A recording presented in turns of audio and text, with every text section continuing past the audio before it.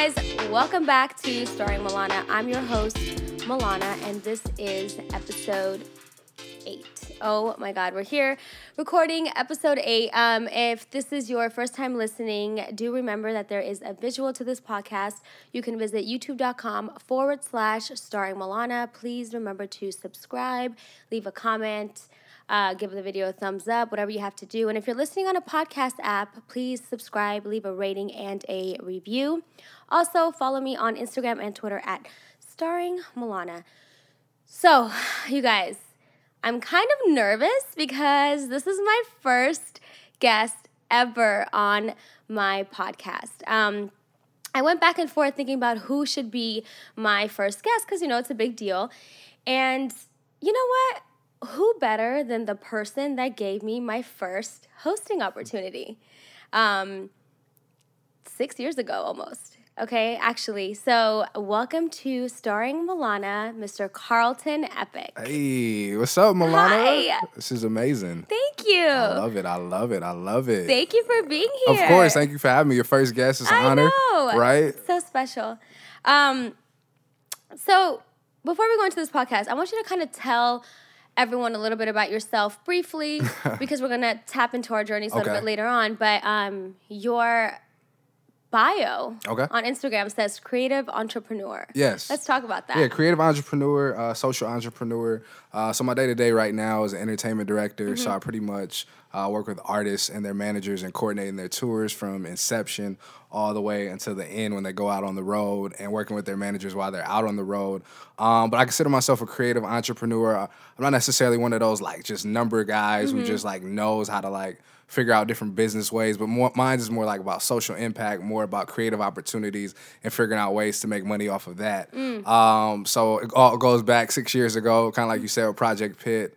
I thought I was going to be a rapper, but that didn't work out for me. So I was like, it's never too late. Right, never too late. And every time I hear Corrupt, I think about you. I was with Ari, and then we heard Corrupt. He's like, Milana. Anyways, but yeah. So after the music career didn't really work out, transitioned into Project Pitt, and I just thought it should be a space where artists could really perform and just have a safe haven to just kind of network and be themselves and hopefully get discovered. So that's what that started with. And then I transitioned into radio because I figured, well, I need to either be a part of a record label or a radio. So I interned at the radio station, got hired there, and yeah, the rest was kind of history. Yes, okay.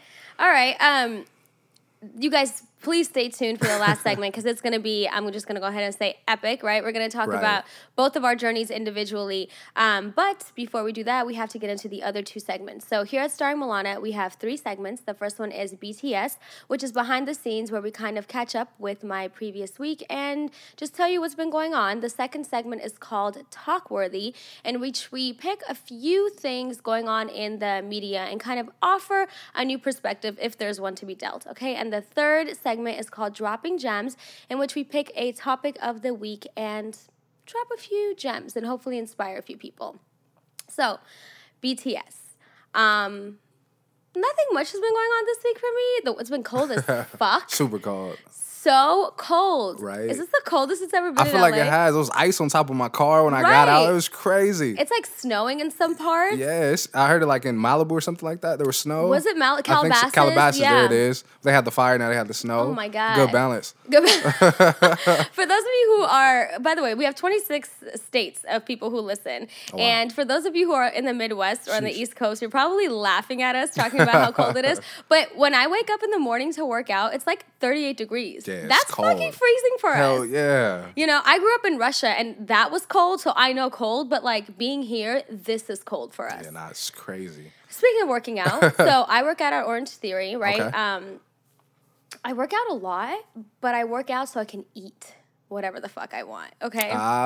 So I had a crazy workout on Monday, and then I had a bag of munchies for dinner. So it worked out because you worked out balance. and you could Life eat. is all about balance, makes sense, right? I had cravings. You also work out in the morning. Yes, Speedos and do-rags coming summertime. Hello. That's my goal. But outside of that, it's really just good for me, therapeutic. So yeah, getting up every morning, every time I do it, I feel like my days go so well. When I don't wake up and work out, I feel like I'm dragging my feet through the day. Yeah, I love it. So what time do you wake up? 5:36. Yeah, get it in around that time before that 7:30 rush crowd. You know, do my thing and you know, speedos and durags. Okay, speedos. Hashtag speedos and durags for Ready the summer. for it. I love that. What else? Oh, so Lena and I are in a book club of 2. Oh wow. Yes, just me and her. What book? It's really successful. We're reading Becoming by Michelle Obama. Okay. It's a really long book to be Really? our first book of the year of the book club. But we're almost done with it. It is fucking incredible. Are you guys recruiting or is it just you two? We would love for people to Okay, join. okay. We ask people every week, and I mean, no one's really tried to join. My best friend Josh said he would think about it if we picked a book that he liked. Got it. So we're reading Becoming, and by the way, you should read it. What is it about? It's about Michelle Obama from when she was like a little girl, from where she was born. It was like about her story and her journey, and then like everything where Barack came into picture when they started campaigning, stuff Right. that you never really knew because it's coming from her side. Got it. And it's really interesting, and I learned so much about Barack that it's just, I don't know, I just so much more respect for the man just Got by it. reading this book. I've been so emotional. Like I read and I get like teary-eyed wow. at night. Like it's a really, it makes me like, I don't know, it's a crazy story. Like their whole story is amazing. So we're almost done with that. You like to read. I do. So we are looking for some suggestions. Okay. We have a list of books right now. The 4 that we're considering at the moment is, we haven't read 48 Laws of Power. That's good. We have not read The Untethered Soul. I haven't heard of that. Or A New Earth. Okay. These are like Oprah's favorite books. So we're thinking about those 2. And the other one is Devon Franklin's new book, The Truth About Men. Oh, okay. Right. So we're kind of in between those Right. 4 books. We want something that's a little bit of an easier read, just so that we can get book 2 out of the way, because we said we were going to read 5 books this year, and this one took quite some time. Are you guys almost done? We're almost done. Okay, Yeah, we've good. got about a week or so left. 2 weeks maybe. So Yeah. almost done. 48 laws. That's pretty long though. is it? Very long. Like 400 pages Yeah, it's around there? long. Okay, It's so maybe long. we wait for that. That could be like the 3rd book. it's Okay, like but is it good? It's good. It's a Yeah. little okay. Thing. What? Like, why am I thinking about this right now? Or like Really? it's a little manipulation, little stuff, but you know, like the author Yeah. is like trying to get into your head. You're saying. exactly Ooh. about certain tactics on what you can, do for other people, and gaining your power. Never outshine the master, Ooh. things like that. So yeah, it's really good though. Oh, it's like a mind fuck. Yeah, it makes you think though, like, dang, do I really want to do this? But hey, it makes sense though. Yeah, should check it out. I don't though. want Lena to try to think that she's gonna just come in and overpower my. Right? Maybe we don't need to give her that. Okay, wait. So that's a good one. Are you thinking about reading The Truth About Men? The truth about, I was thinking about it, but I just don't want to feel guilty for anything that I may be doing right now. So Okay. No, I'm joking, but Well- no, I'm definitely down to check it out. Yeah, I mean, I like him. I've never read any of his books. It's getting a lot of good feedback though. Really? So, considering it. Yeah, I read his first book. Uh-huh. Actually, it was his second book, The Wait, with him and his Mm-hmm. wife. That was pretty good. Just kind of encourage you to wait and relax. Did it encourage you to wait? It did, because you remember I was going through my Yes. celibacy tip, and I was, and I kind of waited. Maybe you should read that book Yeah, again. maybe again. All right. What else is going on this week? Oh, so next week is Lent. Okay. I don't do the official Lent where you kind of fast, you give up dairy, meat. I don't do all of that. I just give up one thing, and it's usually bread. Okay. So I give up bread until Easter. So it's like a whole month. Yeah, Wow. yeah, a little over a month. And I give up Easter. I give up Easter. I give up bread. So I am just indulging in all of the bread I can this week. Do you do Lent? Have you done it? I've never done it. You should try it. I'm down, but it could be anything. You can go up anything. I mean, Okay. it's not the official Lent, but this is what and then I never cheat. I have never cheated. Never, ever? No, Jeez. because I'm like, hey God, I'm giving up this it's like a sacrifice, Got it. even though it's like an unofficial one, it's a sacrifice. So it's like, oh, I can't eat this bagel right now. Like I told God I wasn't gonna do it. So, yeah, I give up bread, and it's good before the Damn. summer. Nah, it makes sense. Right? Especially, trying to get my buff on. You might be on Yeah, something. speedos and durags. Right. What else is going on? Oscars. So you guys, if you're watching or listening to this, you're gonna hear this on Monday. We are recording on Saturday, so the Oscars are tomorrow. Are you gonna watch them? Probably not. No? I'll probably catch up the recap Yeah. on Monday or something. Yeah. Yeah, but I'm not probably gonna watch it. You're over the Oscars? Yeah. Why are you over the Oscars? It just gets too long. Oh, I was gonna say Kevin Hart, but yeah, no, that too. nah. So they don't have a host. They still don't, right? I don't think so. They could have called me. Right, hop in. They could have called you. Right, somebody. I think you would have done great. Wait, so have you seen any of the movies that are nominated? Nah, you gotta catch me up. No? Yeah. I've seen a lot of them, most of them. The one that I loved A Star Is Born. That's the one that I'm rooting for. You should watch it. Bradley Cooper's dope. Damn, I'm excited. And Lady Gaga. So we'll see. I think you should crash the Oscars and take over. You know, snooze fest. I don't think so. It is boring. Right. I have to say, it's a pretty boring show. Yeah. So I'm gonna watch it just for shits and giggles. But yeah, it's a snooze fest, I think. All right. Anything you want to mention about your week? Anything to mention? Nah, we talked about the workout, fitness. I'm just happy to be here right now. Okay, all right, here we go. All right, guys, so we're going to move on to the Talk-Worthy segment. So, again, these are things that happen in the media, and obviously there's a lot that happens in the media throughout the week, so we're going to just pick, a couple things to discuss. I have to tell you, I have been scratching my fucking head all week. I am confused. What is going on in the world? Seriously, so much. Okay. So much. And the three things that I'm like confused about, I'm gonna just call them the 3 J's. Okay. The 3 J's have confused me all week. I don't even know what type of opinion to form. Do you know the 3 J's? Ja Rule. Yep. Jesse. Give me the third one. Jordan Woods. Oh, that's right. Holy guacamole, you guys. What the fuck? Let's start with Ja Rule. Yeah. Why would you want to throw another festival?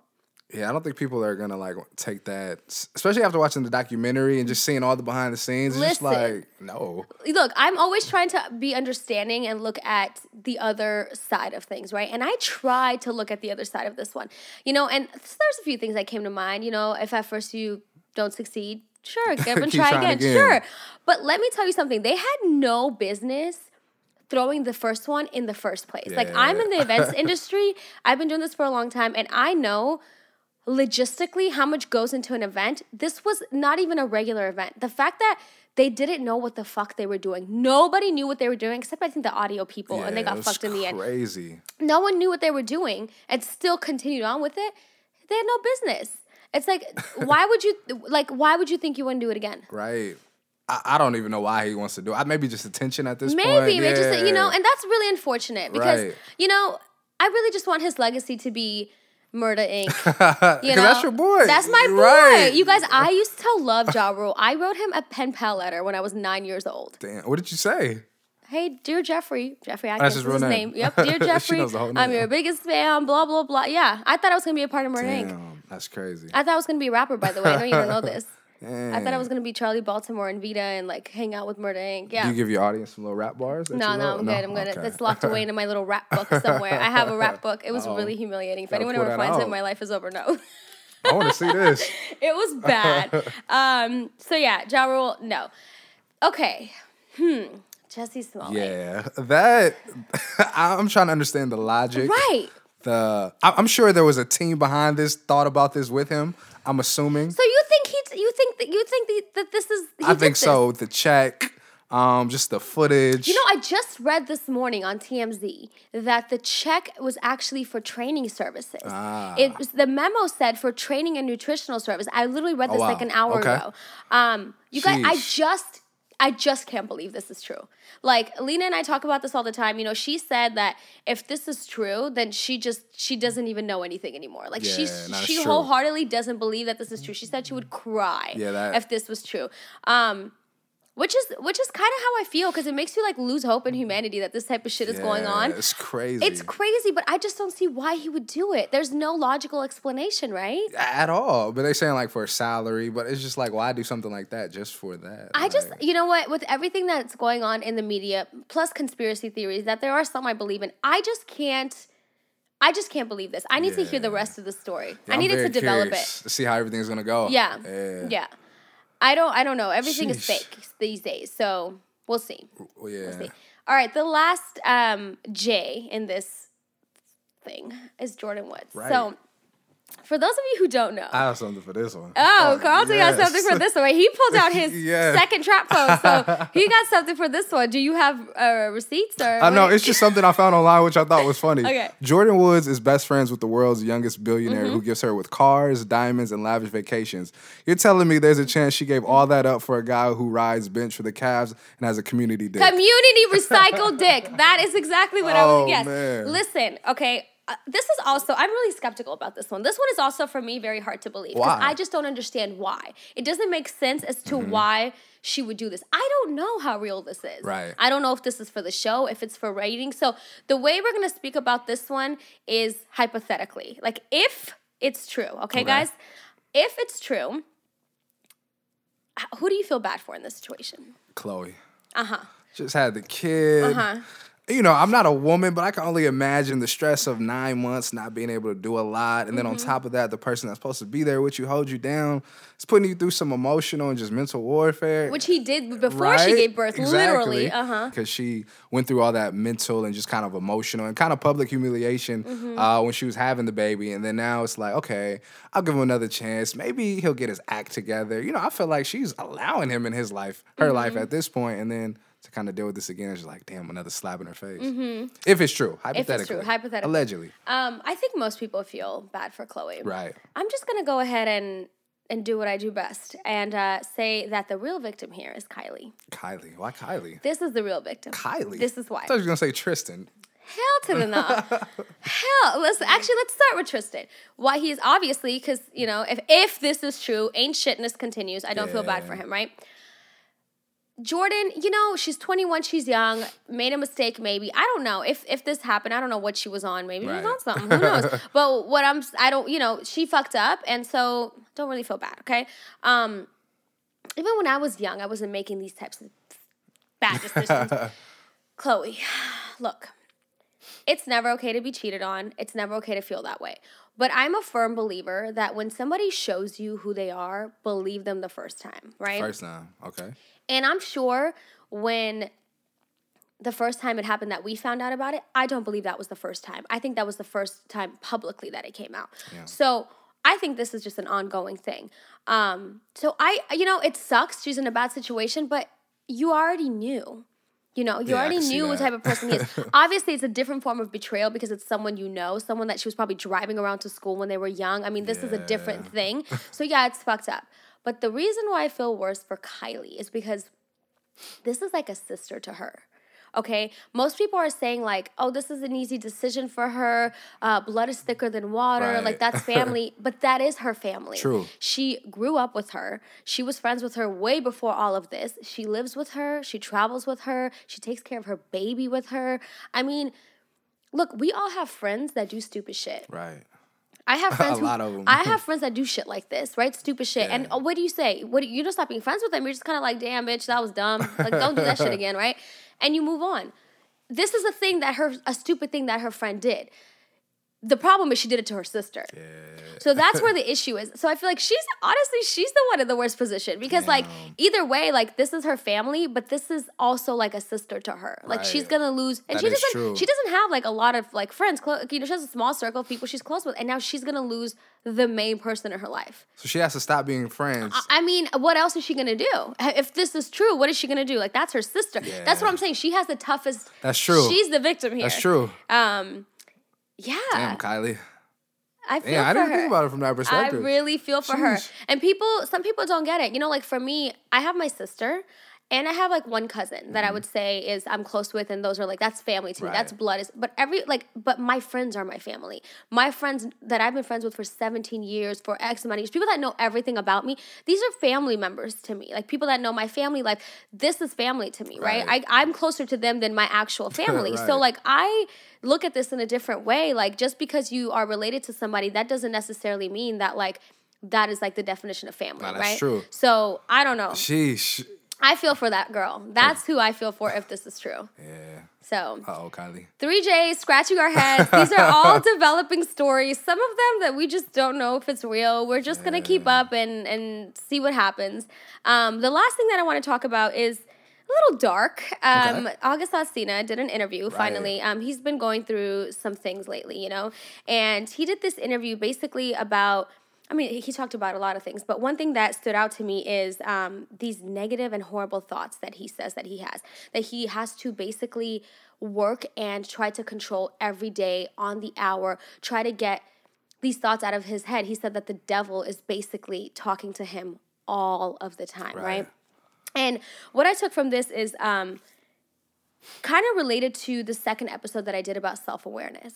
Because if you grow this level of self-awareness, if you can identify what is negative, what is positive, if you can identify like what is from God and what is from the devil, then you have better control of those thoughts. You can categorize them as to exactly what they are, and you can control that. So that level of self-awareness is so important. I mean, I battle through it all the time.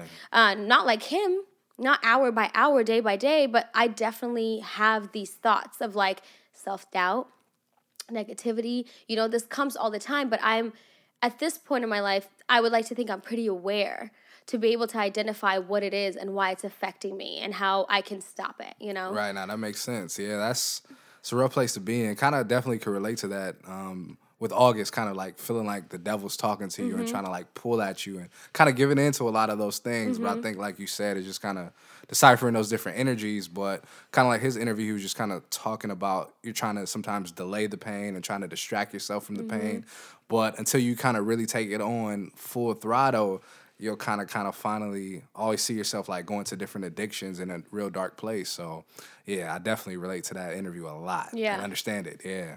He's so like intellectual, like he's very so. smart, and the fact that he talked about it, that's like big. especially artists like talking about like just mental that could be a form of like mental illness. That is like depression. That Definitely. is like anxiety, OCD that Lena explained to me, that these are forms of that, and he's talking about it on an open platform, so I think it's important because it makes you think about your own thoughts and you can identify what they are. So that was a great interview. I agree. All right, guys, we are now in the last segment of the episode called Dropping Gems. And the official, unofficial topic is success and failures, okay?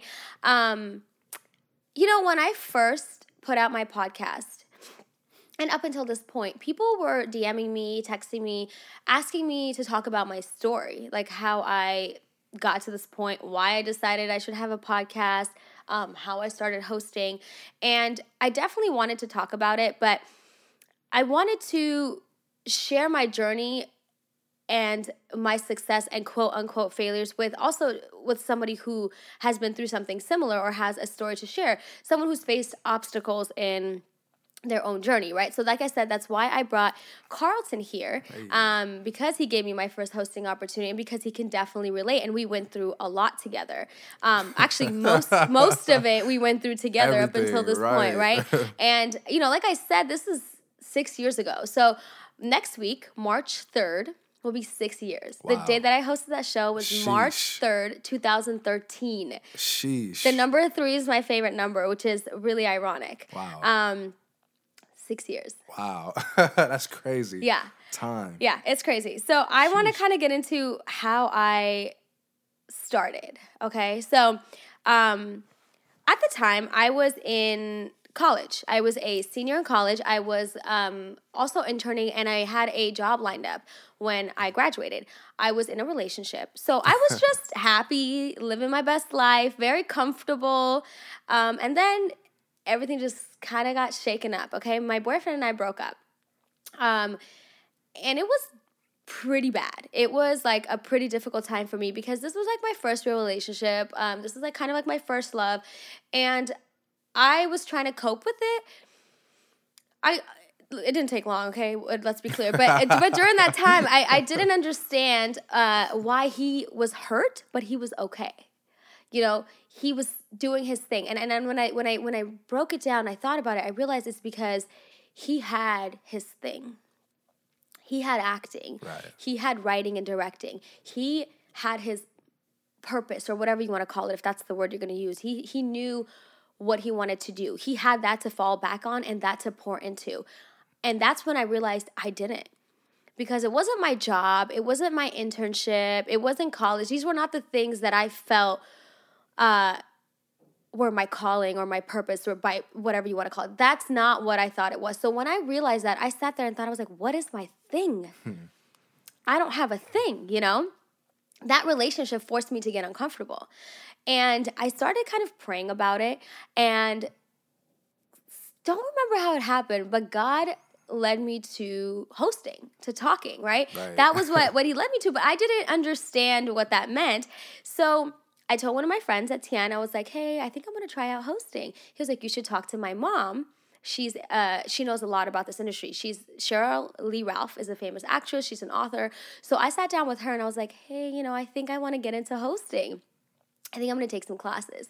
She said, why? She said to me, there's nothing that they can teach you about you. The host needs to have a personality. You need to have your own thing. This isn't like a, you know what I mean? Like, obviously there's classes that teach you how to read like a prompter and all this, but she was like, no, this is like so much more about your personality. Like, having a talk show is different. Right. This is not like a news anchor or whatever. So she's like, this is what you need to do. Go home, sit in front of a computer, start talking. She said, talk about anything. Talk about your day. Record yourself talking. Watch yourself. Look at your gestures. Listen to how you sound. Just start talking. So I was like, okay. I went home. I sat on my bed. I recorded a video that said, I want to be a talk show host. In this exact voice. I remember that. I don't know how I'm going to do it. I'm just going to do it. You know, I'm just going to do it. Fuck it. I'm just telling you guys because I'm going to do it. So I recorded this stupid video. I put it on Facebook. And I was just like, okay. Who knows what's going to happen? A few days later, I get a call from my friend Ari. Some of you guys might know her as Pink Susie. Pink Susie, infamous. Who was working for you as a talent manager at the time, right, for your show. And she said, hey, we're having a show next week. And the host that pulled out, because she has to have emergency mouth surgery. Yes, I remember that now. Yeah. Mouth? Yeah, she mouth? had what that mouth do? Mouth some of her tooth, yeah. It was weird, but she had to have a surgery and they needed to replace her immediately. Mm-hmm. She's like, do you want to do it? Let's be clear, guys. At this point, I've had zero experience. I literally hosted my high school prom fashion show, and I think I just did really well in debate. I had no experience in hosting, and I said, yeah, I'll do it. I walked in there. I think I did a good job. You did. You stayed around, right? I hosted the shit out of that show, okay, with Trevor.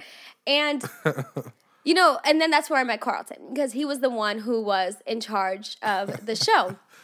That opportunity, you know, made me realize that even if you don't feel qualified for something, you should still go for it. Or even if you might think something is beneath you, I think you should pray about it and ask for guidance, because you don't know how that opportunity can open your next door. Right. You know, and that's exactly what it did for me. Okay. And then what came next is just a lot of years of I don't even know how to explain it. You guys will hear mine and Carlton's journey together. But before we do that, I want to hear about how you conceptualize Project Pit, or was it even something before Project Pit that got you into where you are now? Right. I think for me, that was maybe like 21, 22, whatever, after high school. High school was a rough journey for me. I never really had anybody like believe in me or really motivate me. I was going through a real rough time, just trying to figure out who I was as a person. My mom was the only one who kind of like really just rooted for me. I remember I had teachers always tell me like, oh, you're not going to be nothing. Literally had a teacher stop the class and told me I wasn't going to be shit. Yeah, crazy. Then it's crazy. Years later, we saw each other. She's like, can you help me do X, Y, and Z? It was just crazy how tables turned full circle. Saying all that to say, was really just trying to figure out myself, what I really wanted to do. But I knew I wanted to create something where it was just like a community of dreamers and people who may not have had an idea of what they wanted to do, but it was a motivational opportunity where people could encourage each other and build each other, because I never had that. So that's what kind of Project Pit was, the social impact aspect of it, but then also wanted to have it be catered around music. So then kind of created those concerts and whatever they were at that time. And it was fun, not really structured, but it was fun. Yeah. And so I started Project Pit and went through a lot of just different things. I think at that time I was just so hungry. I always my boy always compared it to like just being Kobe #8, just gonna shoot. Right. You know, you're not thinking about anything it's else, good. That's very accurate. anybody else. You're just shooting. You know, Right. you're just so hungry. But then over time, like now looking back, I feel like I'm evolving into like 24. It's just like, you know, things take time, things Right. take structure. But then I was just doing everything. Okay, this not work. All right, let's try this. Let's try this. Let's try this. Let's try this. But obviously, with anything, it's all about commitment, which I always had, but consistency, which I lacked because it was just anytime something kind of just went left. All right, let's just move into another direction. Let's move to another direction, and then it just kind of started all these different things, which now is a good thing. But just looking back at it years chaotic. ago, it was very chaotic. Yeah. And so that's how Project Pit was started. Okay. Yes. So when I came into the picture, it was, what show was it? Like your second? Yeah, that was or- the second show because we did a show prior to that, like 2 months ago. I was so nervous. I was in my grandma's room and I was with my boy Roscoe, and I'm like, I want to do this show. He's like, let's just do it. So we did it. And we had about like 40, 30 people at the first one, but everybody, it was so chaotic, like nothing went on time. But everybody was like, yo, it's something, I don't know if There's it was just something me. here. It's something Yeah, here, yeah, like yeah. keep it going. And I was like, all right, I ain't got nothing else to really look forward to. I just go to school, and I wasn't really doing well at SMC at the time. They sent me a disqualification letter, so I was like, all right, let me take something serious. So I was like, shit, let me take this serious. And Yeah. then we just kept it going, and Yeah. So then the second show, honestly, was well organized. Very well, yeah. That's the one I came into. Exactly. It was at the Celebrity Center. Yep. We're not Scientologists here, guys. They have just this great space that you can Yes. throw events in after you listen to their cacophony of bullshit. Right. Anyway, so that's the one that I did. Okay, so I host the show. It goes pretty well. And then Carlton comes to me and he says, hey, you know, I intern. You were an intern at the time. Right. I intern at KJLH. Now, for those of you who aren't from LA, KJLH is Stevie Wonder's radio station, 102.3 KJLH. And he was an intern, and they were looking to attract a younger demographic at the time because the station is kind of geared towards the right, older. what were 35 to 50 is what we were saying. Yep. That was their audience. They wanted to attract younger audience. So they give Carlton this opportunity to do a web series for their digital portion of their radio station, which is on their website. And so they told him to do this web series, and he came to me and said, I want to co-host. Would you do it with me? Again, I was like, yeah. You know, mind you, I had not been on camera at that point. I was only did live event with you, and that's it. And I never did anything He on didn't camera do either. anything on Yeah. camera either. So we were just like, yeah, let's do it. Just two kids, like, yeah, why not? This is, you know, at the time, like, when you look back at it now, it's like, this radio station just told us, go do whatever the fuck you want to do. And that was crazy. That was a lot of responsibility, and we didn't even process it at the time. Yeah, we didn't understand it. Yeah. So we start this show, KJLH Spotlight is what we called it at the time, from the ground up, you guys. I'm talking about from selecting the font size of the logo to building a team to getting equipment or trying to find Right. equipment. Mind you, we all kind of worked full time. This was basically, or went to Right. school. This was basically everyone's like side thing. You know, everyone that volunteered was kind of like an intern. Yep. So we start KJLH. And then simultaneously, Carlton was also doing Project Pit. At this point, he had asked me to be the host of these showcases, like kind of like the face of Right. Project Pit. So I was like, yeah, you know, I'm just saying, yeah, to take all yes to everything. And we had these two projects going at the same time. I have to say this, though. I have never believed in a person more than I believe in Carlton. That's love. It's really crazy. He has this impact on people. Like, he pours into people so much, and it just makes you believe in him and his vision, but also yourself. So that's very important because, let me be clear, he built not one, but two teams of basically full-time volunteers. Damn. Look back at it. Right, looking back at it now, it's crazy. That's exactly what that was. And we was there till like midnight. I'm gonna get into that. Yeah. I'm gonna get into that. Sheesh. So anyway, we're doing KJLH, right? We're interviewing celebrities. We are covering red carpet events. We are getting booked for free. We're getting booked to host live shows. Carlton and I, like, we're hosting that show. Yeah. We are having meetings. We are trying to book people. We are like, it was just so much for that show because the radio station just gave us a platform. They did not provide any type of resources for us. They didn't even give us equipment. They didn't give us anything, let's be Right. clear. So we did everything, not knowing what we were doing. We did everything. And then with Project Pit, we started the tours. This is where we were going into high schools and schools, colleges. right. You want to talk about those programs? Oh my God, I don't even know how we were doing that. How did these high schools give us? I don't know. The No right- insurance, no no insurance, contracts. nothing. I literally would just go up to the principal and say, look, I got this idea. Can we do it? This is what I'm talking about, though. People believe in him. It's really crazy. He has this impact. You should run for Crazy, president. right? Something. And literally just let us do it. No contract, Mm-hmm. no, you need to take these thumbprints, nothing. Just go in there. And we literally did like that one year. Thumbprints. We could have been a bunch of child molesters. Crazy, right? Especially with everything going on now. Like, we did like 9 schools. Like, daytime, we would go in there, have the pep rallies. Then later on, we'll have the rehearsals for the kids because we would do like a showcase with the kids later on. It was really like, and then go to the station late We at night. mentored the kids. Exactly. We brought in celebrities for Right. these shows. We interviewed celebrities. The kids performed like at a night concert. It's crazy. I hosted. You put the whole thing together. I mean, it was like a lot of work. A lot of work. And we were just going through the motions. Going. Just like we said, shooting. Just We going. just shoot. You're Yo. right. I was Kobe number 8 You were too. shooting. We were shooting. We weren't thinking, just shooting. We just on a Holy mission, shit. trying to get our talents out. Yeah. And just shooting. We're putting ourselves out there, Yo. the brand out there, and these kids out there. That was so important for us. Was Very to much make so. the whole point of Project Pit is just letting your dreams live, Exactly. right? Giving these kids the platform and the opportunity to be in front of celebrities, to show their talent, and to get mentored and shadowed, right? And Exactly. shadow us. Wow. Yeah. Okay, so And at then that this- was the second phase of Project Pit. Because Yes. remember, initially it was just supposed to be the music. Then I was like, well, Celebrity Center is getting a little weird, like you talked about. I remember that last show they had some guy who's supposed to be a part of Boyz II Men production team or something. And everybody thought he was a part of the show. And then he started talking about Scientology. And then I was like, all right, this is it. And then when my aunt started signing up for Scientology classes, I was like, all right, we got to go. No, auntie? Yeah. So then I was like, all right, well, high schools, those venues are free. Like, let's just do the high schools, Yeah. And then that's what it turned into that. That was phase Then 2. the Skid Row, we did that. We did, you guys, we did a talent show at Union Rescue Mission. We went Yes. into Union Rescue Mission and we called it Skid Row's Got Talent. Yes. We had homeless people or people that were living in the shelter actually, that were previously homeless, audition for the show. Right. And we put on a talent showcase. I hosted it. And it was really inspiring, kind of like, Right. I don't know. That was crazy. yeah, That that was was a the great one, show. That was yeah. a great concept. Yeah.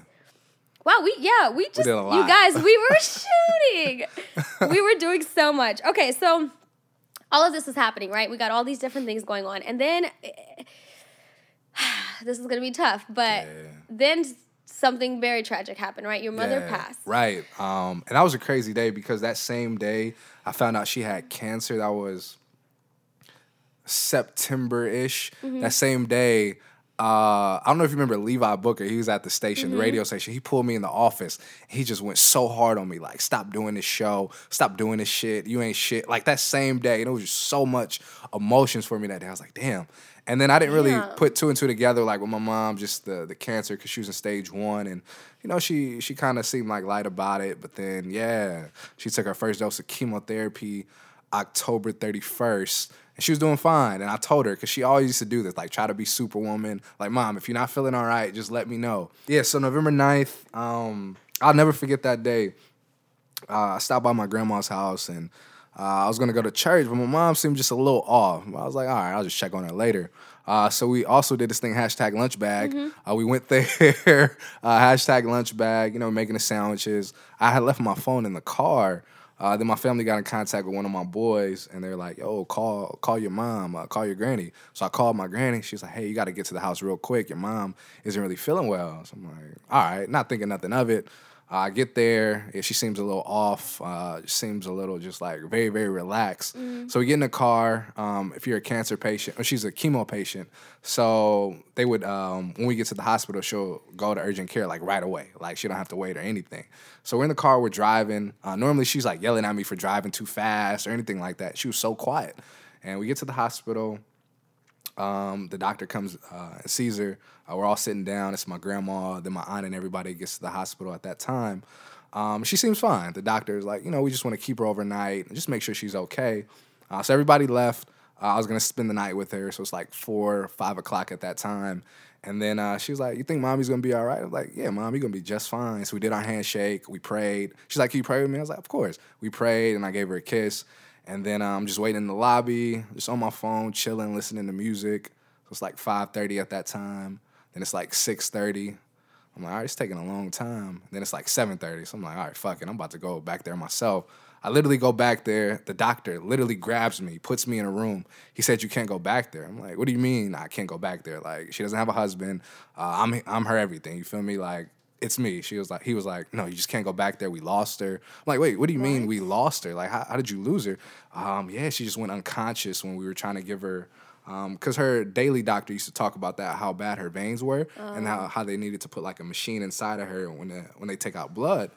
So they were doing that process, but in that same time, that chemotherapy was just getting inside of her. Her immune system was low, and she had a disease when I was younger called valley fever. And it's pretty much this rare disease that you get if you live in Arizona, in certain regions of stuff in the air. And she almost died when I was like 4 or 5 years old. And it's just this virus that attacks your immune system. So that came back on top of the chemotherapy, and she didn't have nothing to fight it off. So rewind back to the doctor. He's like, yeah, we lost her. I'm like, wait, what? He's like, yeah, she's in a coma. She have these machines on her. So I went back there. I was like, what the fuck? And he was like, yeah, we don't know if she'll make it within the next 18 hours. Just call your family. And I'm just like, wait, what? We literally were just talking like 2 hours ago. I was just so confused. I call all my family. I didn't have the heart to call my grandma, so I called my uncle. And then he kind of told everybody else, and everybody came back to the hospital. And that next day, she passed away. Yeah. Sorry, guys, if you're watching on YouTube, I don't want him to repeat himself, but basically, the camera just shut off. But so your mother basically passed unexpectedly. Yeah, unexpectedly. I was at the hospital that day. Right. I went.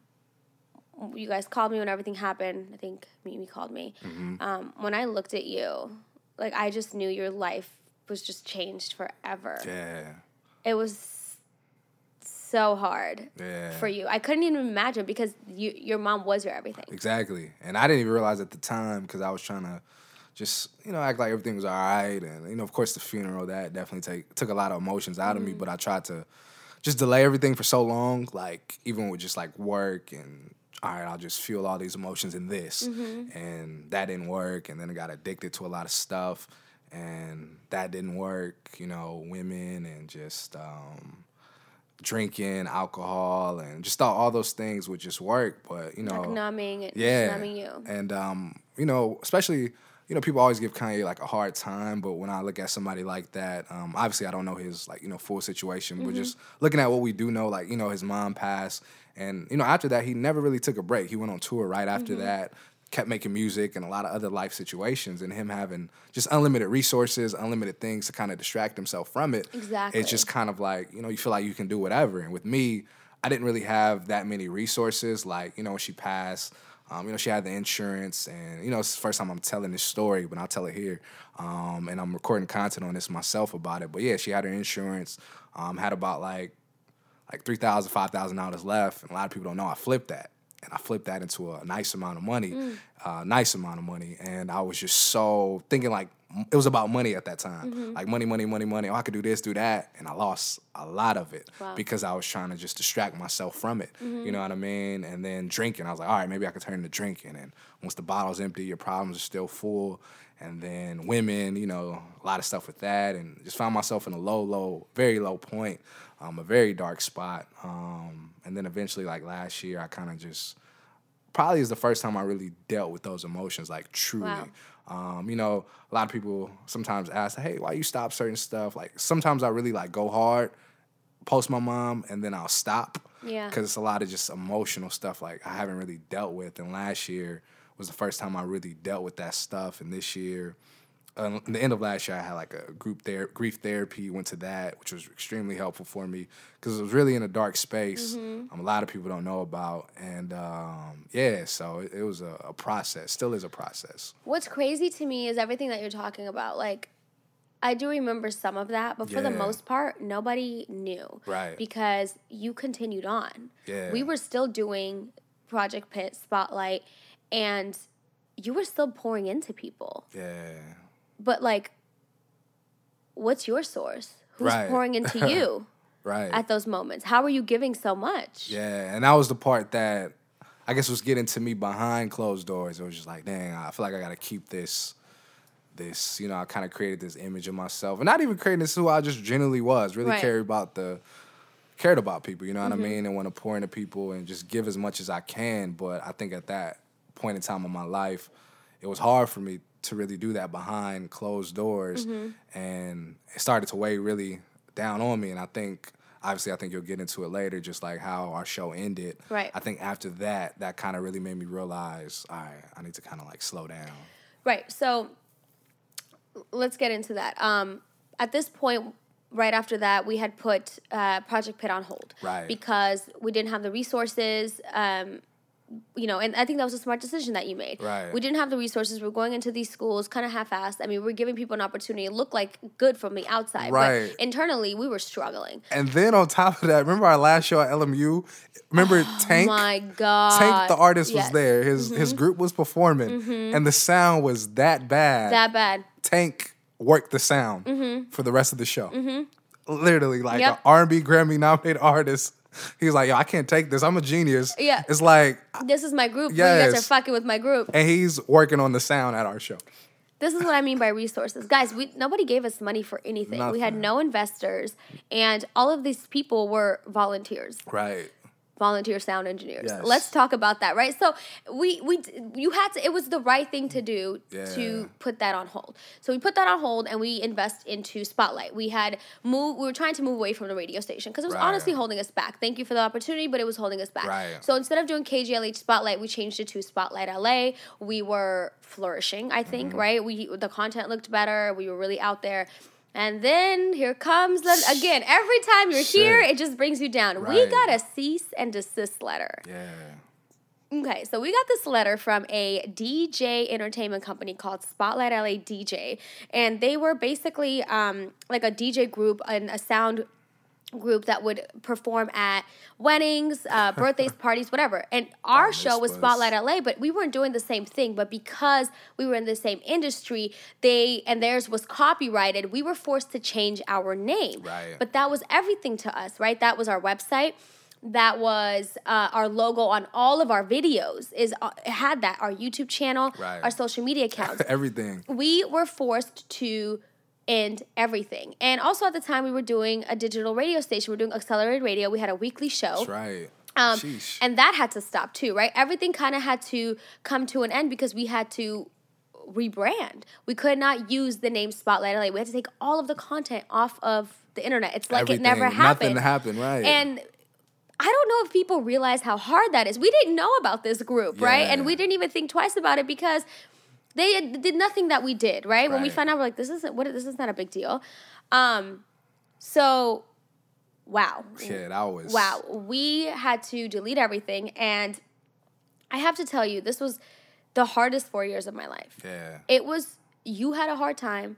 And everyone was struggling in their own ways. For me, I was overexerting myself beyond my capacity. Right. And let's be clear, Milana, you lived in Burbank. The radio station was in Inglewood. Yep. Your job was where? Downtown. So you were going from downtown to Inglewood, back to Burbank, you was putting in a lot of... I was in traffic I was in the car for 3 hours a day. Right. I was in the car for 3 hours a day during traffic hour. Twice a week. I didn't get home till midnight. Yeah. And woke up and had to go to work the next day because I worked full time. No complaints because I was like, I believed in Carlton, believed in myself, believed in this opportunity, and I was just like, we're just going through the motions. Kobe number 8, right? Kobe number 8, right? So I'm going through the motions, and when this happened, to me it was like, was this all a waste? Yeah. But we were like, no, we're gonna rebrand ourselves and we're gonna rename the show. We're gonna do this. So we put everything on this like hiatus and we stopped. And this is where I was kind of praying about it a lot. And I was like, God, what's the direction now, right? And something led me to focusing on us as personalities. I remember coming to a meeting and I said, I don't want to be an interview robot. We should focus on like who we are as personalities, and people will come to the show to watch us and to listen to us. And it doesn't matter who we're interviewing, not just because we're interviewing a certain person, they like us and what we have to say. So we started going into that direction. I remember making like my like branding package, how I want to be perceived, like you did yours. Right. And so I'm like excited about this new direction, but I'm like, damn, this is going to be so much work. Like we're starting over. And then Carlton comes to me and says, he don't want to do this no more. He doesn't want to do this anymore. Was I mad? No. Was I scared? Yeah. Because I didn't know what that meant for me, you know? And at the time, I've always been the type of person who doesn't dwell on situations because I believe everything happens for a reason, right? With breakups, with career, with any fucking thing that happens, everything happens for a reason. That's how I process everything. God doesn't make mistakes. So if it happened, it was supposed to happen, right? And because of that, I said, okay, I'm sure this is happening for a reason.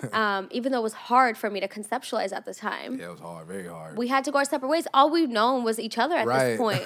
We like relied on each other. Definitely. On camera, off camera, you know. Right. Why, I don't even remember why you didn't want to do it. I know this wasn't the direction you were going in, but I can't remember. Yeah, I mean, honestly, for me at the time, I think it was really just all the emotional stuff that I really was just kind of just dealing with behind closed doors. And for me at the time, like, I always felt like you were bigger than kind of what we were doing at that time. Like, That's so you know, sweet of you. Honestly, and it was just like, you know, I really feel like it's an opportunity, like, me to figure where I am right now, and then Milana to really, you know, do her thing. And then I just didn't really want to waste time. And I don't think I realized until maybe about a couple years later how big of an impact that legal stuff was on like just my life. Because it didn't hit me right then and there. It was just like, all right, yeah, we'll move on. But it had me going from shooting to Kobe to really being nervous to like, okay, even though it was something simple as obviously doing research and knowing you need to trademark stuff and research, but it was just like, you talked about all the stuff that we did and going so hard and doing all this stuff. I really was just taken in a moment. And I was just scared to do anything. It's like, I don't want to bring people involved because maybe something wrong with me, you know? And I really was questioning myself. And I was really nervous to do a lot of stuff. And probably until like the top of this year, I finally got my confidence back where it's like, hey, that shit happened. Keep going. And you learn from it, obviously. But it really hit me a couple years later, or when I see people and they're like, hey, what happened to those interviews? And it's like, damn, like, I can't type it in, at least show like I was doing this, you know? Yeah, because it's gone. We made us take everything off. Yeah. The station came like super down. I ended up getting fired. Yeah. That stemmed from that, honestly.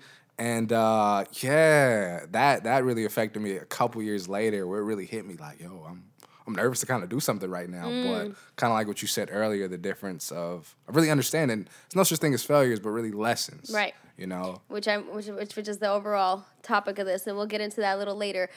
For me, the next thing that came was, you know what? Let me use this branding that I worked on and let me do a talk show. Got it. So I filmed a whole ass 4 episodes.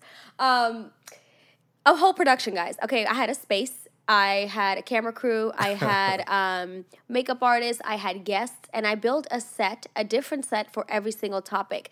The set was designed to the topic. That's so much money and so much time and so much like effort into, I'm doing this, I have a full-time job. I had one person who helped me, and that was Lena. And then I paid all these other people. So I filmed these 4 episodes. Great feedback. They looked incredible. This is like more than anything that I have ever done. But I realized it was not sustainable.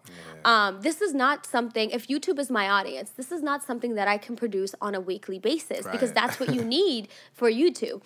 This was not something I could produce on a weekly basis. It was a great concept. It was premature. At the time, I didn't understand it. I understood that I couldn't produce it, but I didn't understand why would God make me do this, right? Why would he put me in this situation if I was just going to stop at episode 4. Yeah. You know, I was so confused. I was hurt.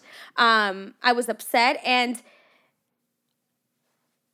I was disappointed because I felt like what you were talking about, like why would I try again? Like, why would I do something else? Why would, you know, I keep putting myself out there in these situations, and Project Pit, Accelerated Radio, Spotlight LA, starring Milana the Talk Show, and then it just ends and it just stops. And it's like, why would I keep torturing myself and put something else out? So that's when I went into a pretty dark and deep place. Yeah. Okay? So I had to put everything on hold. And I waited a few months and I thought, well, if something is going to happen, it'll come to me. And it did. My friend Taylor, she approached me. She said, hey, like, YouTube is getting really big. You want to start a best friends vlogging, challenges, pranks channel. And at the time, I wasn't doing anything. And all I needed in my life was consistency. Right. And I was like, you know what? This is something that I can do and be consistent at because it is simpler content, right? It doesn't require as much out of you. I already knew how to edit videos, and Taylor knew how to edit videos, and we put out 2 videos a week. You guys, that is crazy. Jeez. I went from 4 episodes in 6 months because I tried to stretch them out to 2 episodes a week. We filmed every single weekend, and it was great. Our channel grew. We built a whole we had a backdrop. We had a lighting kit. We were really going. We were going, and we went for a year. Okay. Do you remember that? I remember that. Yeah. Yeah. It was different. It was a good experience for me. But a little into almost a year of it, I just wasn't happy. I wasn't feeling fulfilled. With the show or just in general? With the YouTube channel that we were doing.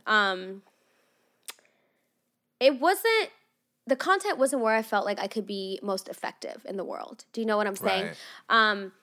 There's definitely value in this type of content, and I think it is definitely needed, but it's not where I thought I can serve God.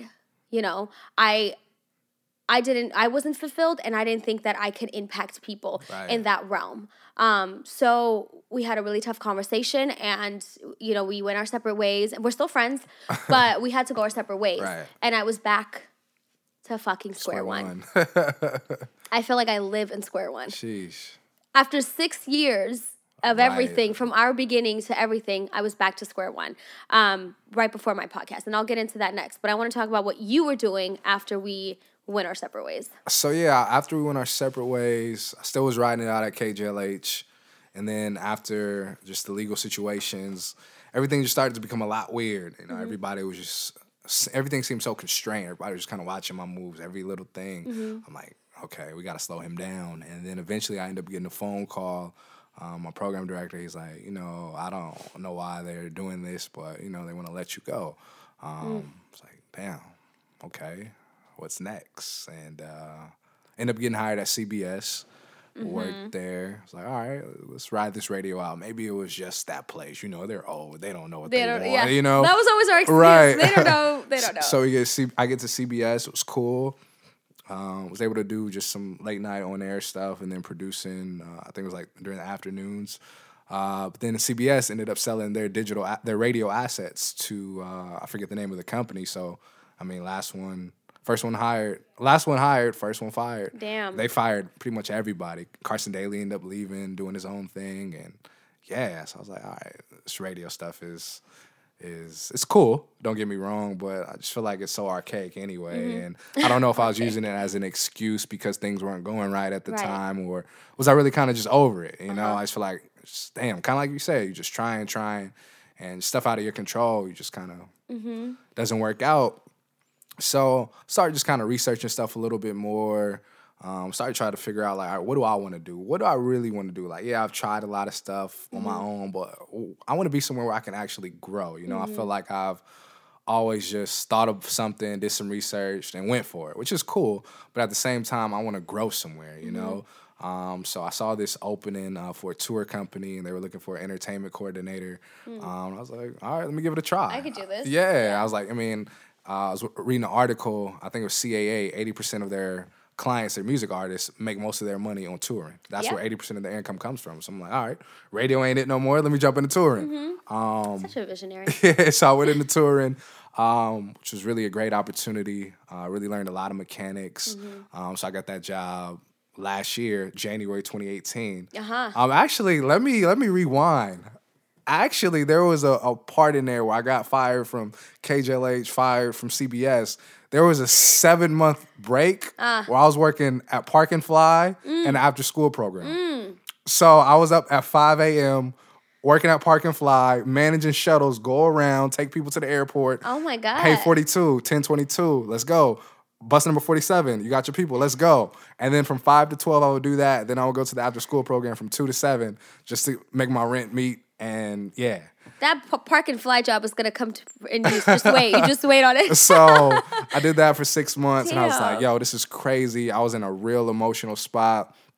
I was like, damn, I went from interviewing celebrities, every celebrity you can think of, from Park and Fly. I'm here with these old people, and I'm just here. I feel like I'm withering away. I'm just like, what the hell is going on? Then I'm at this after-school program, mean to the kids. Mr. C is mean. Mr. C is mean. But it's so unfulfilled. And I'm like, yo, God, something has to give. And I think during that moment, I feel like God intentionally had me in this space because it wasn't the money, it wasn't the drinking, it wasn't the career, it wasn't the women that was going to get me back to who I was. It was him. And I had to really, really surrender at the time because honestly, I always figured out a way to make something happen, or at least I thought it was me, but it came from like God's grace and favor. And at that point, everything, I reached out to my contacts, people, hey, who's hiring? Nothing worked. And literally my friend took me to church the week before I got hired with my new job, and the sermon kind of talked about surrendering, giving God your all, not just thinking about, hey, I want this, God, and if this happens, thank you, versus like, no matter what happened, God, I trust you and I appreciate you, even if I don't get the job. So then my perspective changed. So that happened on Sunday. I applied for this job on Monday. I followed up with them on that Thursday. I got an interview that next week. Nice. Got hired the week later, literally from just changing my perspective and fully surrendering. And then that job turned into an opportunity. Our clients are anybody from Dreamville to Chris Brown, Migos. We have a lot of clients. But saying all that to say, from January to June, I was an entertainment coordinator. My supervisor randomly quit. Oh, wow. Yeah, and mind you, this is an intimate job. It's about like 9 people just making this work. And she quit, and it was only me and her in the entertainment department. And I was like, shit, what are we going to do? This is tour season, the biggest season, summertime. And then we just took on Ice Cube's basketball league, the Big Three. And somebody had to actually be on the road with them because with the artists, they have their tour managers. But with Ice Cube, they didn't have a tour manager, so they needed somebody.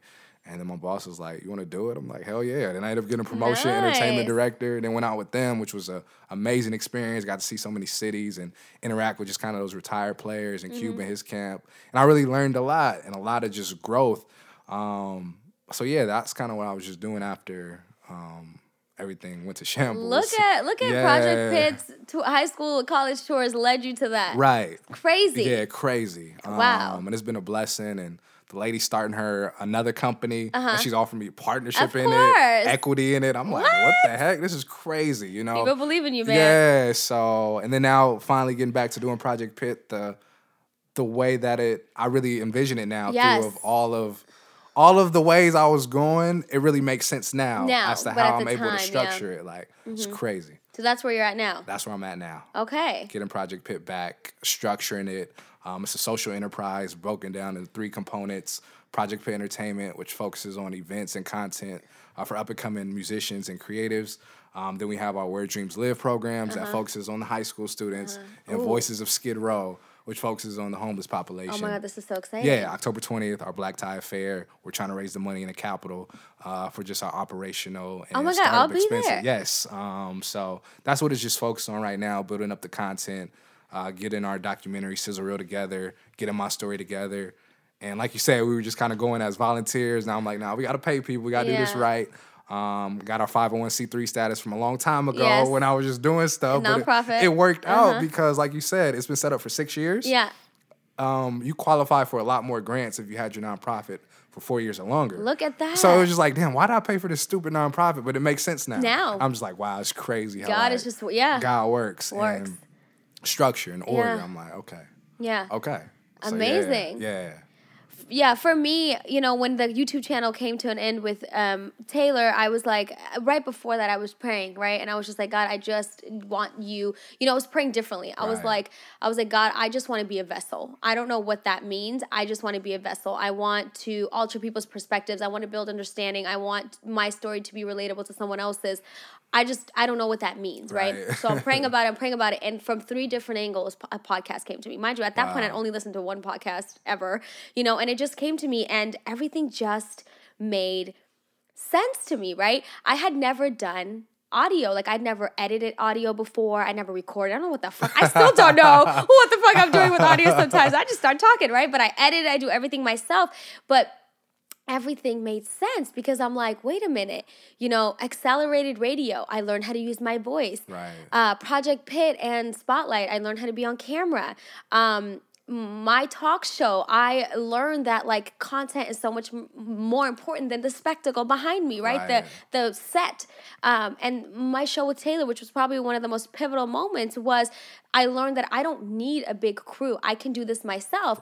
Right. One of the most important things that I learned from you in all of these years was to surround yourself with people who are like-minded or who want the same things or believe in the same things, right?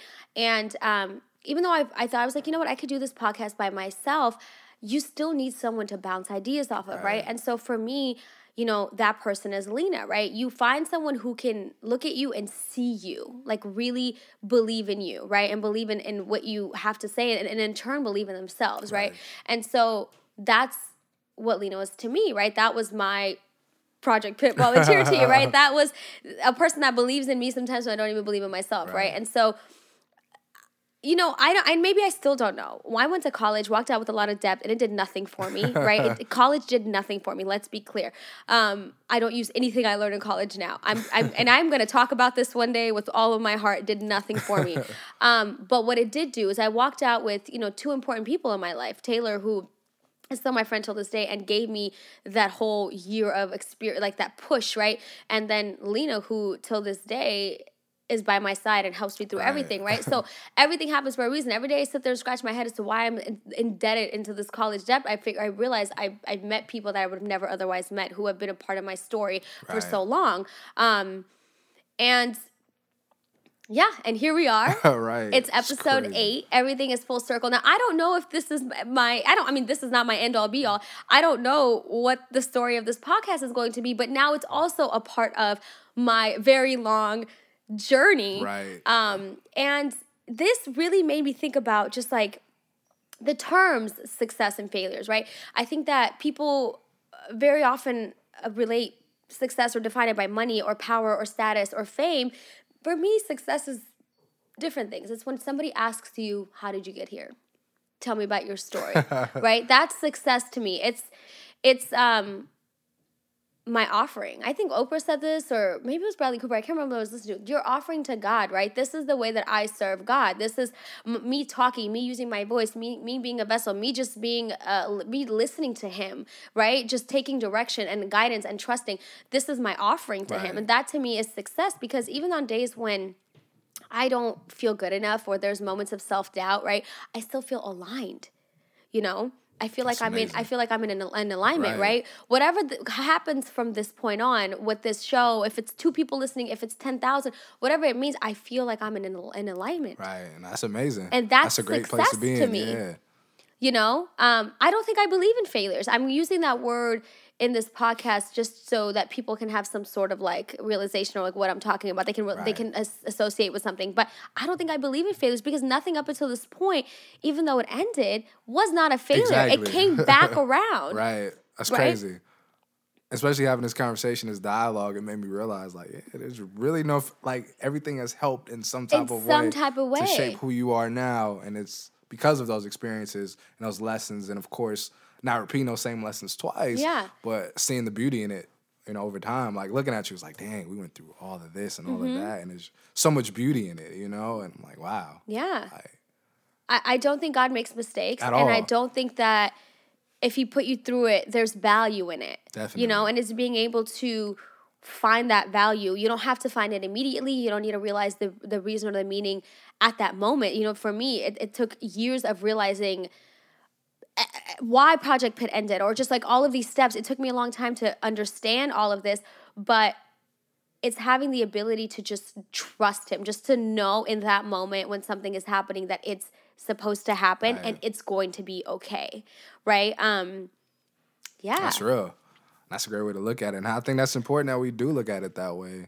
And I think it allows us not to beat ourselves up so much and really being grateful when things happen or when stuff happens. It's like, oh, shit, I got through that. So I know this hurts right now. And, of course, you're going to cry, deal with those emotions. But I'm going to get through it because I got through that. And this is going to help me get through that and that. So, yeah, man. Yeah. So for the sake of this podcast, if we use the word failures, don't look at them as like a stop. Don't look at it as a halt. Don't look at it as a fail. Don't look at it as like a block. You think of them as stepping stones, because really it is just a stepping stone to your next thing, to the next door that opens. That's exactly what that term means. I would just celebrate it as a small success. Yeah. That's what I would call it. Like, it happened. This is what I took from it. It's a small success. Right, to get you to that next step. Next step. Yep. I love it. I love it. Yeah. Wow. Anything else you want to say? Nah, just no such thing as failure as long as you don't stop. Don't stop. Can't stop, won't stop. It's a step building you forward. I like that. I'm about to use that. I'm about to use Kobe number 8. Right. Are you kidding me? I'm about to be in every podcast today. I was Kobe number 8. I was just zooming through life. Nah, man, but it's so much beauty in our scars. And, I feel like looking back at everything, it's like, dang, this hurts. And just like a physical scar, it's like, dang, how did this happen? But you'll see the beauty in it over time. Yes. And that's why I feel like I am just appreciating all those moments that I went through. And just even this moment is just like really refreshing to be like, damn, like, we did that? Yeah. We did that? Like, yo, they let us do this? We were doing this? Like, we interviewed that person, this person. Like, it's stuff that, like, the average person could just imagine. You know what I mean? And just the fact that we went out to just go after it. There's so much beauty in that. And I'm just excited for what's next, honestly. So, yeah. All right. Well, I tell everyone where they can follow you. Yeah, definitely. You can follow me at Carlton Epic, at Project Pitt. Stay tuned for our social enterprise. Just like Milana talked about, just all the things that we went through. We're shaping it into something a lot more structured and beautiful that is going to have an impact for the millennials, the high school students, and the homeless population. Our mission is to provide arts and entertainment experiences for underserved communities. So look out for us and keep going. Yeah. Thank you guys so much for listening. I love you guys so much. Don't forget to leave a rating and a review and subscribe on the podcast app and on YouTube. And we'll be back next week.